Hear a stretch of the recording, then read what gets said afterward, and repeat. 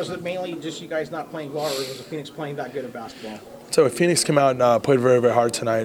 They were the scrappier team in the first half, and definitely our multiple efforts and it feels like we're like a step slow in everything. And Coach at halftime told us that was the case, and we watched some film on it. We just tried to make our corrections and play hard in the second half.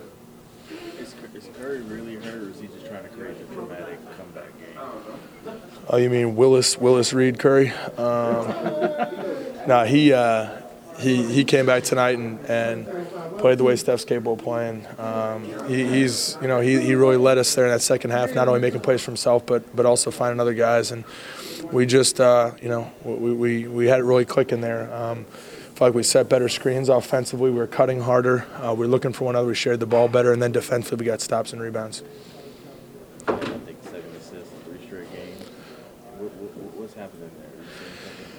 Well, no, I think especially when Steph was out a little bit, people have been helping more to try to take my offense away. And like I said, our offense as a team the whole season has been dictated by whatever the defense is giving us, and we're going to keep doing it that way. So people want to double team and people want to help down on me. I'm going to be the first guy to make the next pass, and with the kind of shooters we have, it's translated into assists. I feel like you're hitting the corner 3 more with the pass. Am I imagining that, or is that happening more? No, I'm getting.